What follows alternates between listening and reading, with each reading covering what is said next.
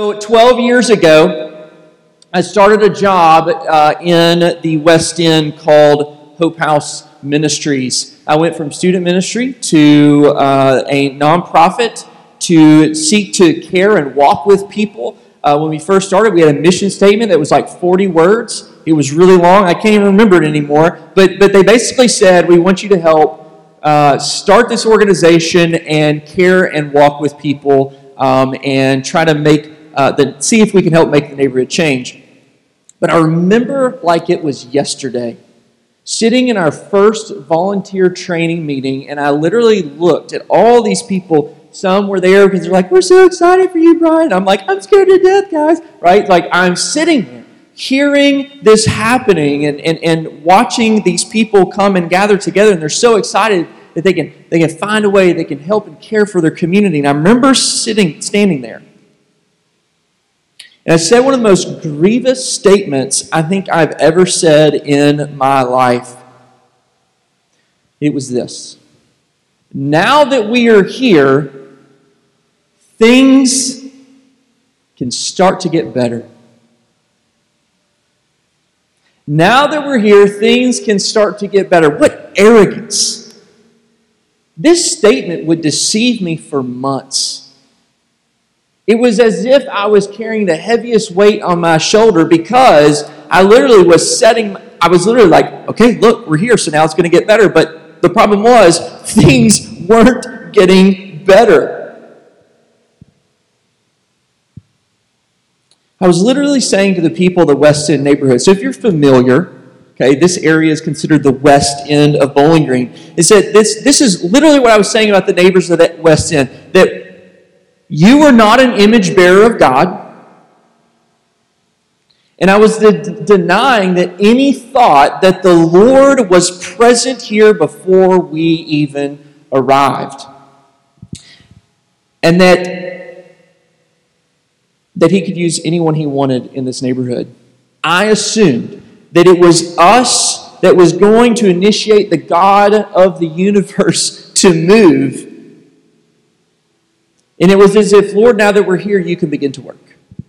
You can begin to do what you have wanted to do, but you just needed us to do it. No, this is not true. This is the epitome of what you call a God complex. This thought of that the only way things can get better was as if we were here. This is deeply rooted in the hearts of the wealthy. And you're like, whoa. Don't start talking about money. That's not... Look, if you can go to your closet, open it up, and if you have this shirt and this shirt to pick from, you are wealthy. When you have the ability to make a choice, you are rich beyond measure. But deeply rooted in the hearts of the rich is this thought. It's a paternalistic belief that I am better, I'm smarter, I'm more advanced than the poor because of what I have. And what I've accomplished in this ability to freely make a choice.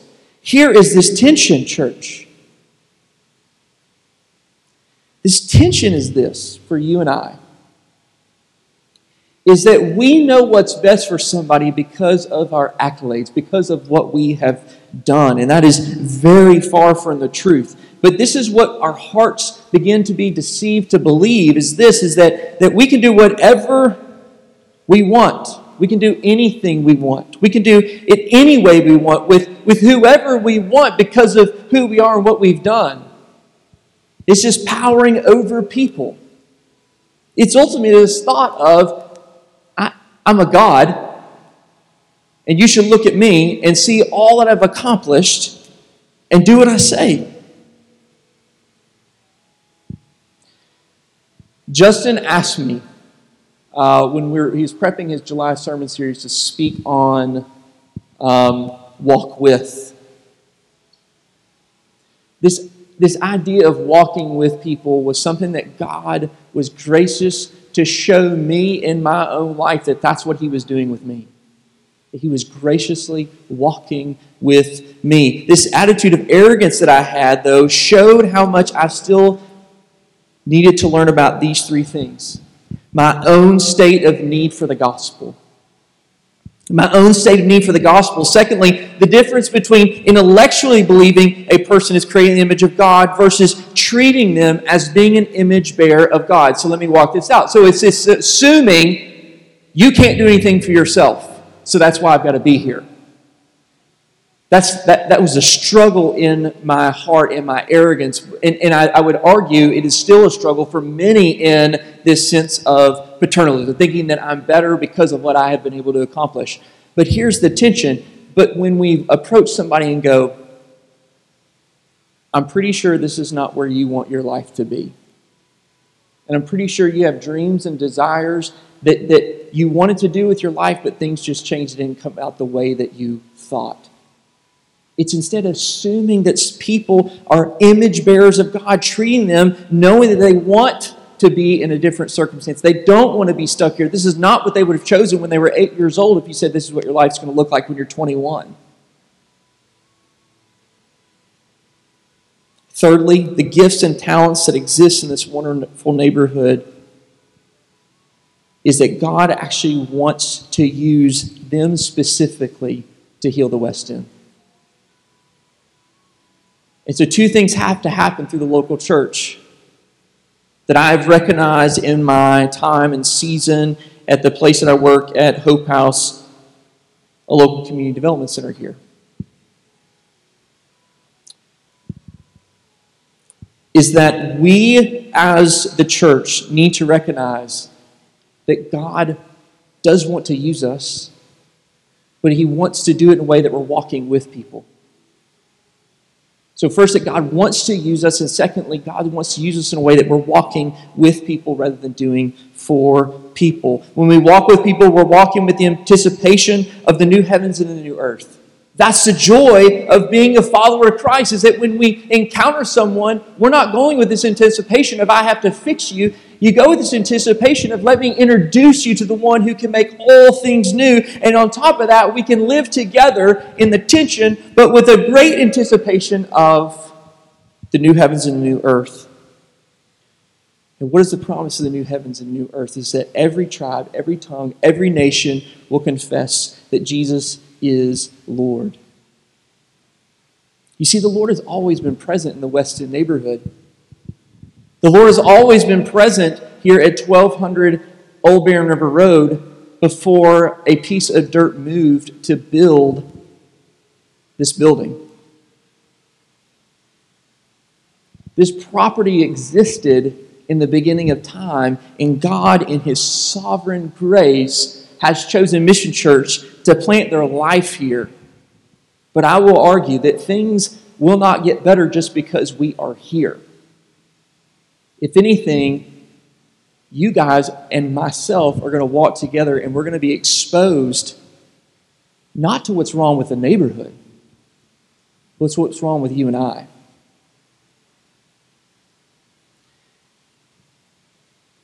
So we see in Acts 16, we're going to look at 3 lives that Paul, Silas, and Timothy, and for you commentary reading book nerds like me, most likely Luke. Okay? So when I read in Acts 16, verses 6 through 10, we see that Paul's journey has been directed in a different location. They've taken a turn because they can't get to Asia. Literally, it said they were forbidden by the Holy Spirit to speak the word in Asia. But when Paul had seen the vision, immediately he sought to go to Macedonia, concluding that God had called us to preach the gospel to them. When we're going to speak the gospel to somebody, we must know how to begin to walk with someone who doesn't look like us, smell like us, act like us, talk like us, or share the same interests. And what we'll see is these 3 encounters, they all look completely different. Every person that Paul encounters looks completely different than him. So you and I, in the same way, we must understand your and I's greatest need has been and will always be the perfect and completed work of Jesus to restore our broken relationships back to the Father, which then changes our relationship with self, others, and all of creation. And when God redirects your path and puts you in a different place that you did not expect to go, we must do it in a way that we're longing to be with Jesus in the new heavens and new earth more than any riches you could gain in this world. So when your trajectory changes like Paul's did, it really did not affect him. It grieved him that he could not get to Asia, but he also embraced it because he says, I really don't care where I live because I live in this tension already. And we'll see in Philippians where he talks about to live and to die, and the struggle of that and the tension he's living in. Thirdly, every person you encounter has value and worth. And we'll see Paul encounter them and see that they were image bearers creating God's design, His plan. So here's the first. You must become so confident in your need in the gospel that nothing in this world can shake you from this need and distract you from it. And in that, you'll go wherever He asks you to go. So let's continue reading in Acts 16, Paul to the church of Philippi in chapter 1. This is this tension that Paul is living in. Even when his plans have changed, even when his trajectory has changed, even when he was wanting to go to Asia, he went to Philippi and he says this in Philippians 1, verse 20, "And it is my eager expectation and hope that I will not be at all ashamed, but that with full courage, now as always, Christ will be honored in my body, whether by life or by death. For to me to live is Christ, and to die is gain. If I am to live in the flesh, that means fruitful labor for me, yet which I shall choose, I cannot tell. I am hard-pressed between the two. My desire is to depart and be with Christ, for that is far better, but to remain in the flesh is more necessary on your account." Confident of this, I know that I will remain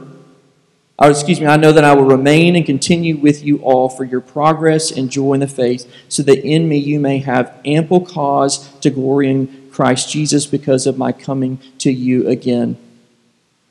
So we must begin to open ourselves up to the Spirit. We must recognize that the Spirit wants to teach us and lead us through His Word. Hebrews 13:21 is that the Spirit will equip you with everything good that you may do His will, working in us that which is pleasing in His sight through Jesus Christ, to whom be glory forever and ever. Amen. Church, we must begin to make ourselves available to a person's story, their background, their wounds, their hurts, their pains, their struggles, deep longings, life experiences, dreams, aspirations. Listen to Romans 12:1. "I appeal to you, therefore, brothers, by the mercies of God, to present your bodies as a living sacrifice, holy and acceptable to God, which is your spiritual worship."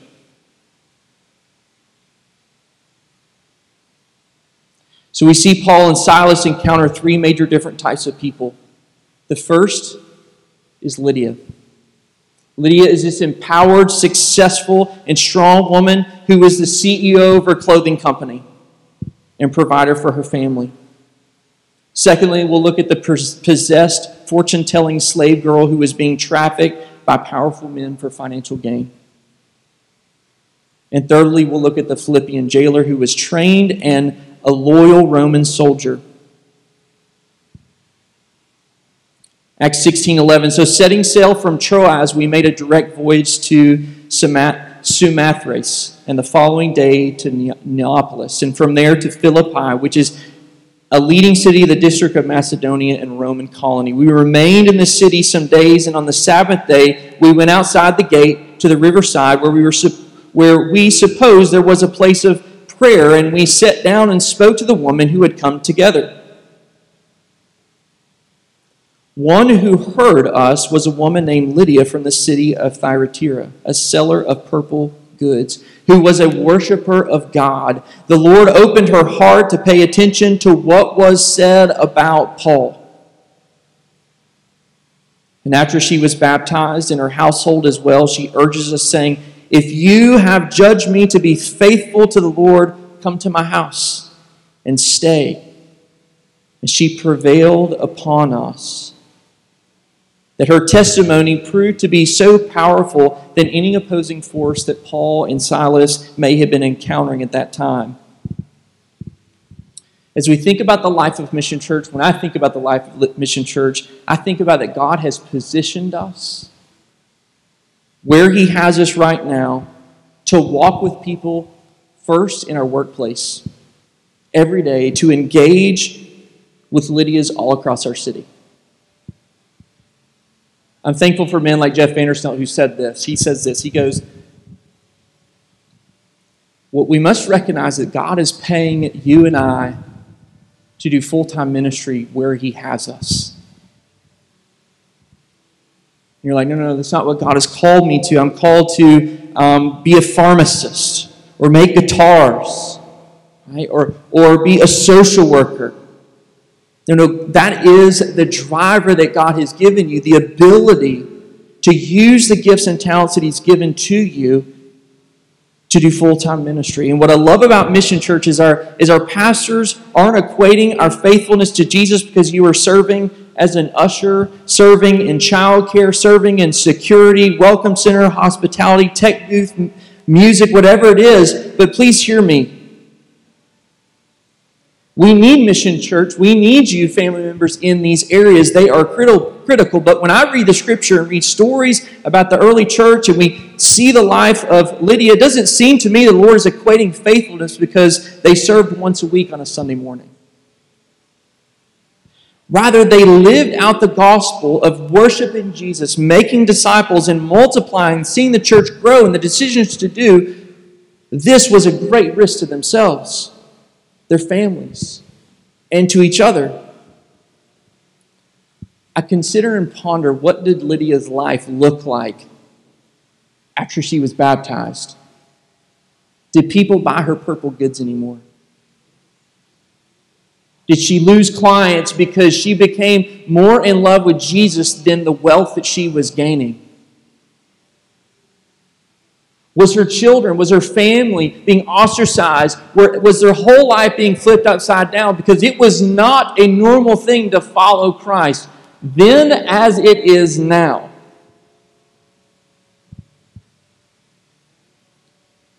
I would argue God is not calling you and I to live an ordinary life. Rather, He's saying, risk your profession for the sake of sharing the gospel. Then you may be pushed deeper into trusting the Lord with Him, who will provide for your needs. I would argue Lydia's conversion had a dramatic implications on her life and her business.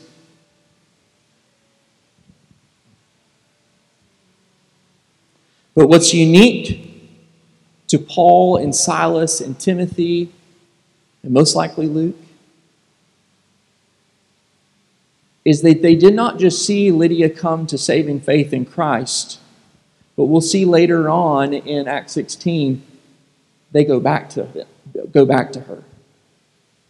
There's this understanding. Then we see the church of Philippi be planted. It is not okay, you got the gospel, we got you baptized, let's check out. Rather, it's we now press in. We walk with you. We help you. We wrestle when you wrestle. We weep when you weep.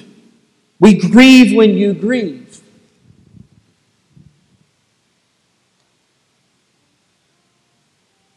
I would say in the American church, it is very odd for a Lydia to come to saving faith in Christ. I talked to a North American church planner strategist years ago at a North American Mission Board conference. And I said, he was over the western part of the U.S., and I said, oh man, I bet you need some church planners in Hawaii, don't you? He goes, actually, we're in desperate need of church planners in Hawaii. I was like, really? I figured anybody would want to go to Hawaii. He goes, it's literally one of the toughest places to do gospel ministry and church planning. And I was like, what? Like, it's warm all the time. Like, why wouldn't people want to go to that? Well, I went. Milk is like $8 a gallon, right? But that's not the point. But the point is this. It really is insane. It's more now. But here's the tension. Here's what he told me. Why would a person think they need the gospel when they have all of this? Why do you think they would need the gospel? Why would they think that? Look, they have 3 homes. They have all the money they need. And look what they see every day. In their mind, this is heaven. And I looked at him and I go, all right, I see what you're saying. But in reality, you and I know somebody who has multiple homes.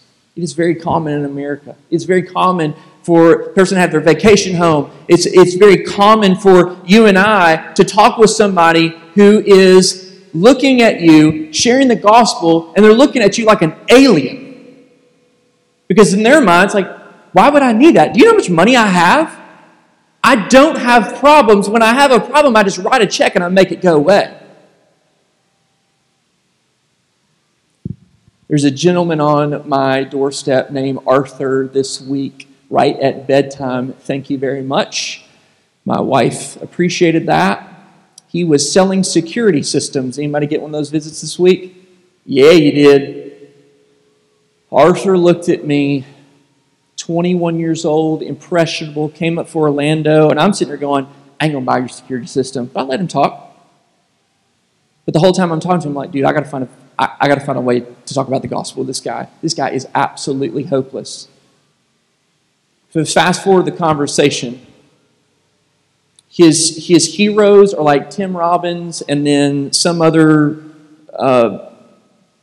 tycoon property owner. If I said his name, you'd be like, oh yeah, I know who that is, but I can't remember. It really doesn't matter. But he said, if you started reading Tim Robbins and all these guys, he goes, they'd scare you to death. You'd have so much fear for them. And I said, so I told him, I said, I'll put my Jesus next to your Tim Robbins and we'll see who's scared more. But this is the tension. He looked at me and goes, and then he talked about how this wealth, he's like, man, if I sell these, I'm going to get a Segway, I'm going to get a trip, my boss is a millionaire, he's got a big house, 5 cars, I hang out with him, I've seen all this stuff, and I'm like, dude, you are literally the worst salesman on the planet. And so I'm sitting here, I'm like, so you want me to help you get this stuff, and I don't even need this stuff you're selling me. I can put it all in myself, or I'll call Adam York and he'll do it for me. He just nods his head. But here's the tension. I told him this. I said, son, buddy, I didn't say son, that would have been weird. I said, Arthur, let me tell you something. There's a passage in Scripture that says, what would it profit a man to gain the whole world but forfeit his soul? He lowered his head. You could just tell he just melted. Because he had no argument for that. Here's the tension. You and I are seeing Lydia's, but they desperately need you to walk with them. And when you're walking with them, you wrestle through their struggle with their arrogance and their pride and their sense of not needing a Savior. And you just sit there and you wait. And I promise you, when they see that you're not enthralled with that they're enthralled with, they will go, for some reason, you don't seem attracted to the things that I'm attracted to. What's going on? I've heard about your God. Tell me more. Because I'm reaching a point in my life that these things aren't satisfying me like I thought that they would. Mission Church. This is one of the people that God has called us to walk with. Secondly, Paul and Silas in prison. You're like, what? Well, we're not there yet. But listen to this next person he encountered. So as we were going to the place of prayer, we were met by a slave girl who had a spirit of divination and brought her owners much gain by fortune telling. She followed Paul and us, crying out, these men are servants of the Most High God who proclaim to you the way of salvation. This is a possessed woman literally going, these men are servants of the Most High God who proclaim to you the way of salvation. Like, this is crazy. This is literally mocking Paul and Silas and Timothy and Luke. And this she kept doing for many days. And then Paul became greatly annoyed. I love that. Completely annoyed. He turned and said to the Spirit, like going just to do a normal task, I command you, it's not normal task, I command you in the name of Jesus Christ to come out of her. And it came out that very hour. This possessed and oppressed woman had become an antagonist, a spokesman, though, for Paul and Silas. Paul became so annoyed, he turned to and said to the Spirit, "Come out of this woman." Two things out of this I want us to get. I pray we position our lives in such a way that we are blessed with the opportunity to be annoyed by the prostitutes, by the dealers, the addicted, the pimps, the oppressed, the immigrants, the disabled, and the homeless. I hope we become so annoyed by them in a way that we are having a free opportunity to love them unconditionally as Christ has loved you.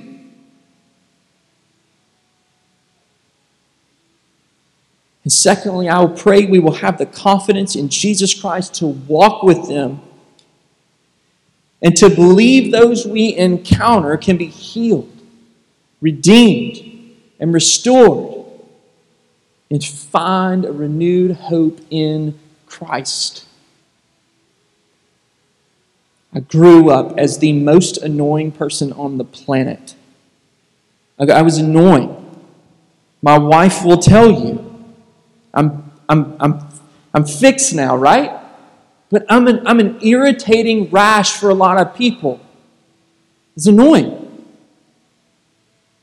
But man, there were some men in my life who, instead of pushing me aside, acknowledged how annoying I was and began to walk with me. And I'm thankful for it. We are called as a church family to not just fight for the Lydias, to not just walk with the Lydias, but we are called to walk with those that are trapped in the sin of oppression, injustice, addiction, trafficking, racism, and so many things that divide and seek to destroy God's race, His human race, the only race. But when we fight for those experiencing oppression, injustice, addiction, trafficking, racism, all these things, we will always be met with this: animosity by the enemy. But when our owners saw that their hope of gain was gone, this is verse 19, they seized Paul and Silas and dragged them into the marketplace before the rulers. And when they had brought them to the magistrates, they said, "These men are not lawful for us as Romans to accept or practice. These men, let me start at verse 20 again. When they had brought them to the magistrates, they said, "These men are Jews, and they are disturbing our city. They advocate customs that are not lawful for us as Romans to accept or practice."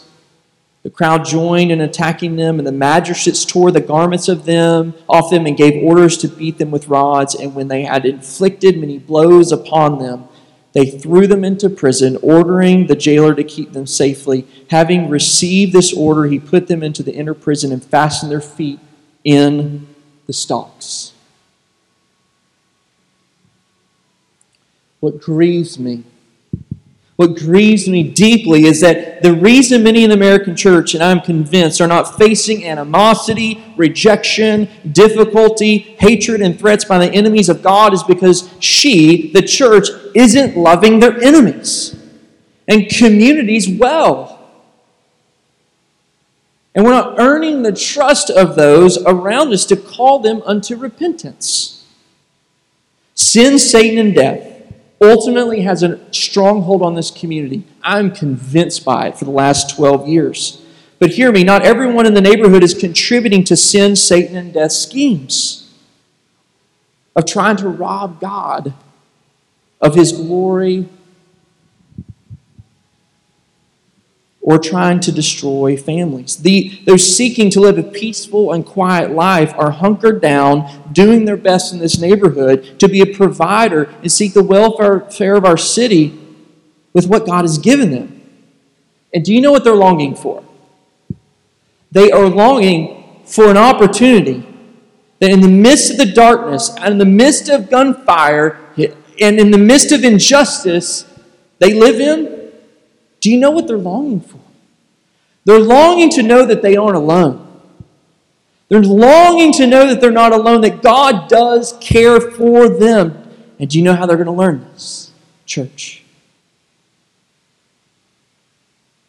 It's by you and I walking with them. It's by you and I walking with them. It comes by you coming and simply prayer walking down here instead of your neighborhood where it's safe and quiet and there's bright street lights.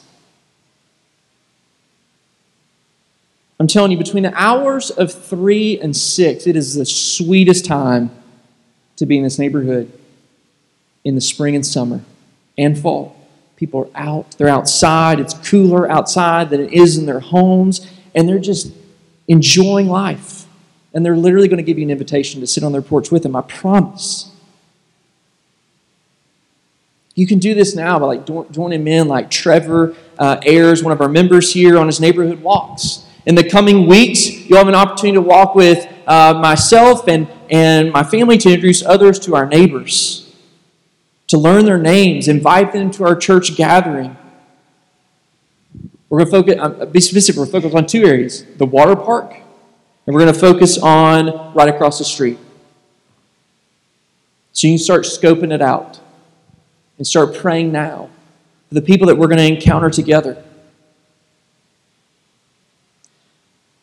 Cannot wait for Mission Church to walk with neighbors who want to see this neighborhood change, who've longed to see it change. And we're not going to say, hey, we're not going to come with them with our ideas. We're not going to come with them with our intellect, with our degrees, with our cars and our houses and all this stuff. And we're going to say, we're going to help you get out of the neighborhood. No. We're going to say, how do you want to see the neighborhood change? How can we join you in that?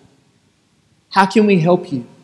How can we partner with you? How can we walk alongside you? Here's the tension. This isn't as attractive. It's not as sexy as we may think because we're not doing all this stuff and patting ourselves on the back and getting our names in the newspaper and all this stuff. No, it's just us getting in the trenches and beginning to walk with people and saying, what have you longed to see change in this neighborhood? Man, I'd love to have a place. I'd love to have a place I could gather the youth in the community and do something with them. We're like, oh, great, guess what? We have a place. It needs to be safe, great. Well lit, we have that. How can we partner with you? How can we help what you want to see change this neighborhood flourish? But then it will create animosity. It will create absolute animosity with sin, Satan, and death. And by those feeling threatened that you would take their power. The gospel is a disturbance. It's an absolute disturbance. It creates a wake of negative worldly repercussions. For some reason, the repercussions we face aren't physically related in America most of the time. They're just not.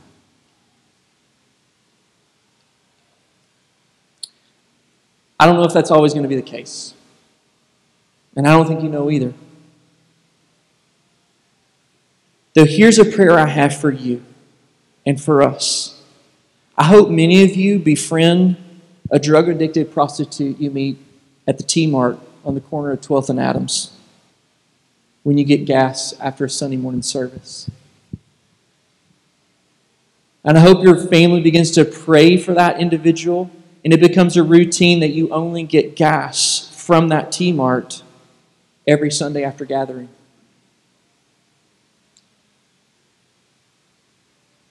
I pray you then find ways to serve them physically, that it leads you to invite her to lunch one Sunday, then to our church gatherings, then to the Justice Center to help them get a restraining order against the person that is trafficking them.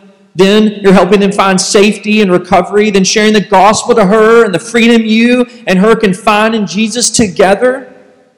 Then you're inviting them to dinner to celebrate her first job, getting a real tax-paying paycheck that wouldn't get her arrested, and then helping her move into her own apartment, helping her get her driver's license, helping her re-engage with her children, all the while reading the scriptures with her, protecting her from her relationships that have now become her enemies.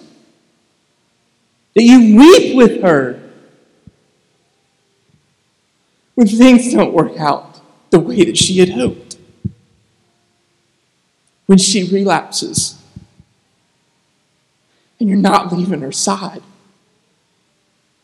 You sit with her as she tries to come down, as she's struggling through the fact that she feels like she just disappointed absolutely everybody. But the beauty of this is that we walk together with her and your families. We help her get out of being trafficked and find independence and freedom in Christ.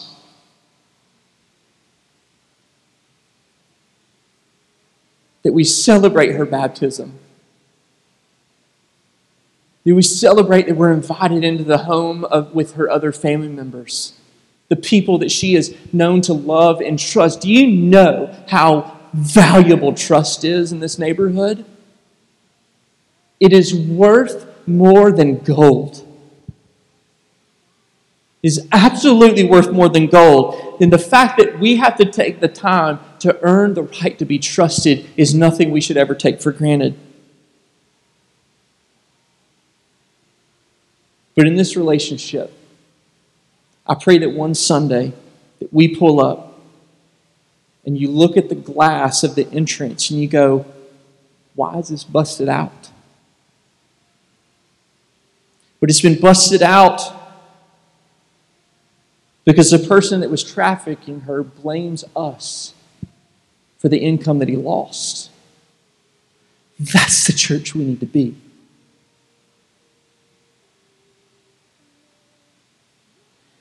Mission Church, this is tough. Family, this is tough. But if we're not going to intentionally share the gospel with people, allow yourself to become vulnerable and expose yourself to people who don't look, act, and think like you, then what are we doing here? What are we doing here? Why have we placed and planted our life here if we're not going to pursue the very people that God has placed us with? We weren't here first. We're the visitor. We don't have the right to be heard. We don't have the right to be trusted, but it has to be earned.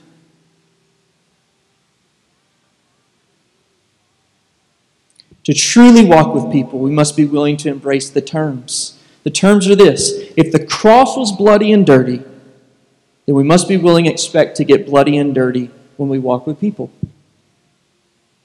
Like you're not surprised by that statement because you go home and you have kids. Some of you are blessed to have kids. Some of you are so blessed to have kids, like you just want other people to experience that blessing too. So you ask them to babysit. Casey Rice, like you know the wrestling of how dirty that is, but are we doing that with people who don't look like us, who don't talk like us, who don't act like us? Because here's the reality: we have to teach our kids about this so they can do it with us when we're gone. We have to model that to them. The third person we see Paul and Silas encounter is the Philippian jailer. Because see, guys, even when we pursue people that could create animosity against the gospel, it will put us in a new position, a new state with new people that may be very uncomfortable for us, but we have to be ready to share the gospel with them too and walk with them as well. So about midnight, Paul and Silas were praying and singing hymns to God, and the prisoners were listening to them, and suddenly there was a great earthquake, so that the foundations of the prison were shaken, and immediately all the doors were open and everyone's bonds were unfastened. In Acts 5 and Acts 12, the Lord sprung the apostles out of prison. Here, this third time, you would think Paul and Silas would have absolutely bolted out, got reconnected with Timothy and Luke, and then instead, what does Paul and Silas do? They walk closely in the Spirit. See, this wasn't their escape. Rather, this was their invitation. To stay in the danger and minister to who? The beyond frightened jailer. Context is important here. He was a Roman trained guard. He was a soldier. This guy understood what has just happened. They got freed on my watch. I am loyal to my superior. I'm going to be faithful to my superior, but I'm also going to accept the consequences when I fail my superior, and it is better for me to go ahead and take my own life. And we'll see here what happens in just a second. But I would argue, Mission Church, we are more tempted to escape. Listen to this. We are more tempted to escape the dangerous places than sit and wait on the Lord to not miss the opportunity to be the hands and feet of Christ. We are more tempted to escape the dangerous places that the Lord has graciously placed us in than sit and wait on the Lord to not miss the opportunity to be the hands and feet of Christ. Are you running? Are you running from the dangerous places that you see yourself get in? Are you getting gas really far across town because you can't dare see what could be going on in this neighborhood? It was funny. Justin asked all the kids we are kids. That's what we're just kids in adult bodies, right? But he told you to go out this way. I heard about it from our kids. They're like, why do they want us to drive through the neighborhood? Like, what's so, like, you have to understand, my children are like, this is normal life for them, right? Like, why are we going this way? What's over here to see? We see this all the time. But I love the fact that you got to go a different way. And hopefully you did. And hopefully you recognize that this place is different.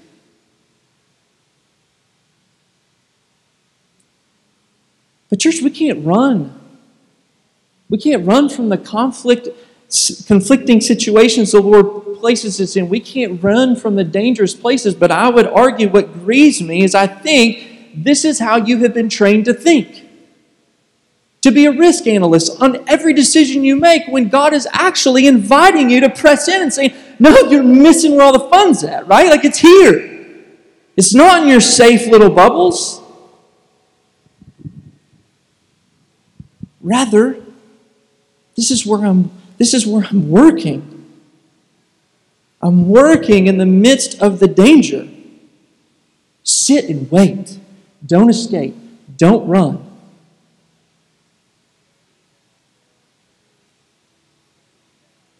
Verse 27, when the jailer woke and saw that the prison doors were open, he drew his sword and was about to kill himself, supposing that the prisoners had escaped. But Paul cried out with a loud voice, says, do not harm yourself, for we're here. Surprise. We've not left. We're here. But Paul cried. And the jailer called for lights and rushed in, trembling with absolute fear. He fell down before Paul and Silas, and he brought them out and said, sirs, what must I do to be saved? He sees the impending doom. But he also knows who he is to keep jailed. He's not surprised by Paul and Silas' reputation. He knows why they got there. Because the people who were overpowering the sin-possessed woman had had their livelihood taken away from them. He knew what was going on.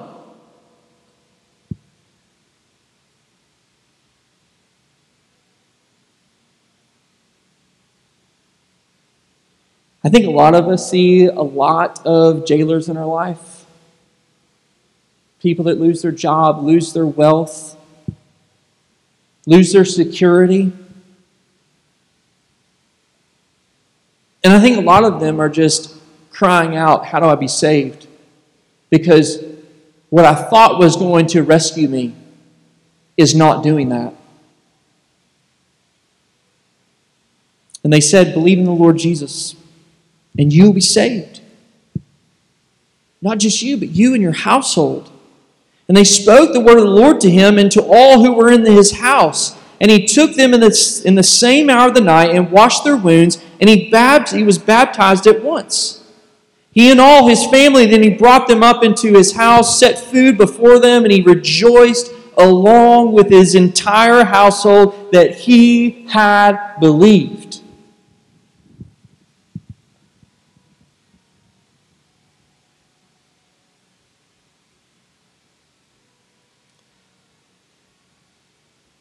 Beautiful thing is that God protected Paul and Silas in the midst of absolute danger.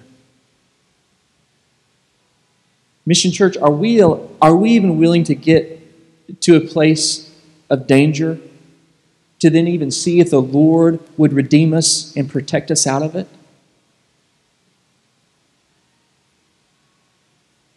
I don't know.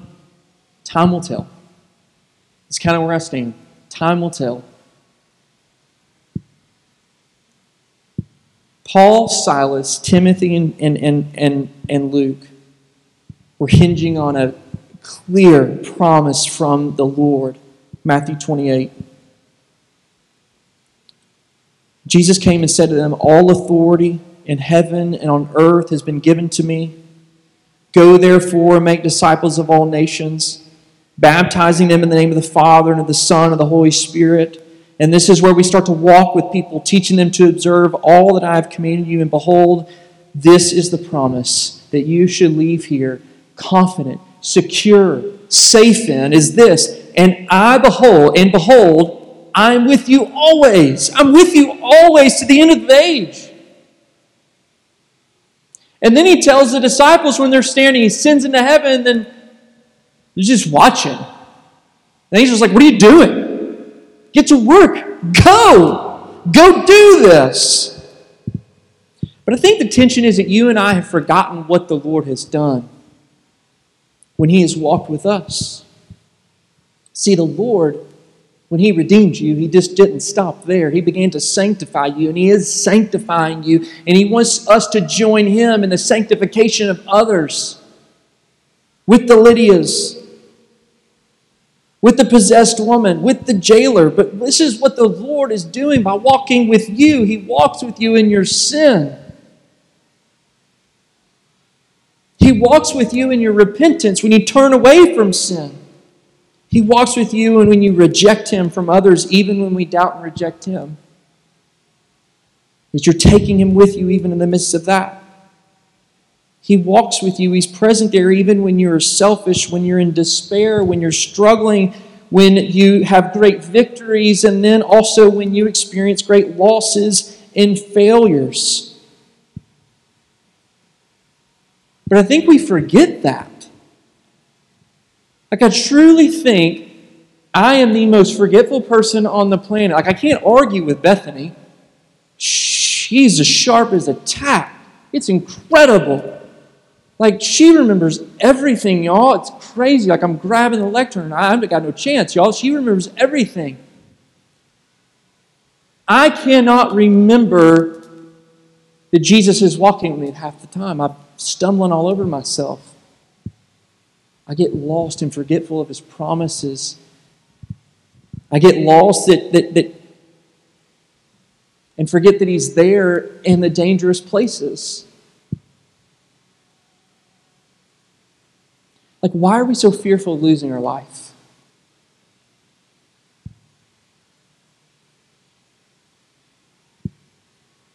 Ask yourself that question. Why am I so fearful?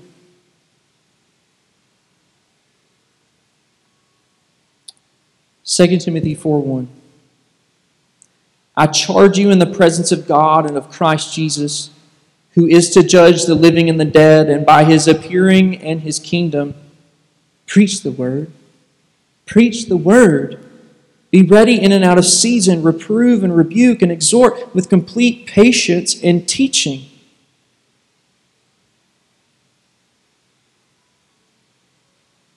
Don't forget. How do you want to walk with people? Don't forget who you were before Christ. Don't forget what He has brought you out of. And don't forget what He's bringing you through as a follower of Jesus. And be quick to pronounce that testimony to people. Be quick to be compassionate towards others. Be quick to be gracious to them, because all of those things that you are regurgitating out, that those acts of grace, those acts of kindness, acts of generosity, those acts of patience, it's only because that is being given to you. Like, that is why you do that. Because it's being richly given to you even when you have not acknowledged it. So, church, time will tell. Time will tell if we're ready to go through the struggle, because I promise you, it will get absolutely bloody. It will get absolutely dirty. It will get absolutely difficult. I'm not saying that because I feel that I know what's going to come in our future, but because the neighbors have invited me and others into this neighborhood, it hurts because that's what we see, and that's what I am seeing, and that's what I pray that you get to see with me and Pastor Eric and Pastor Justin. But here's the thing. We can't do it for you. We can't. We can equip you. Right? We can teach you the things that Jesus has commanded us to follow. We can equip you to do the work of the ministry, but we cannot do it for you. But here's what we can do. We can do it with you, right alongside you, until Jesus returns. Let us pray.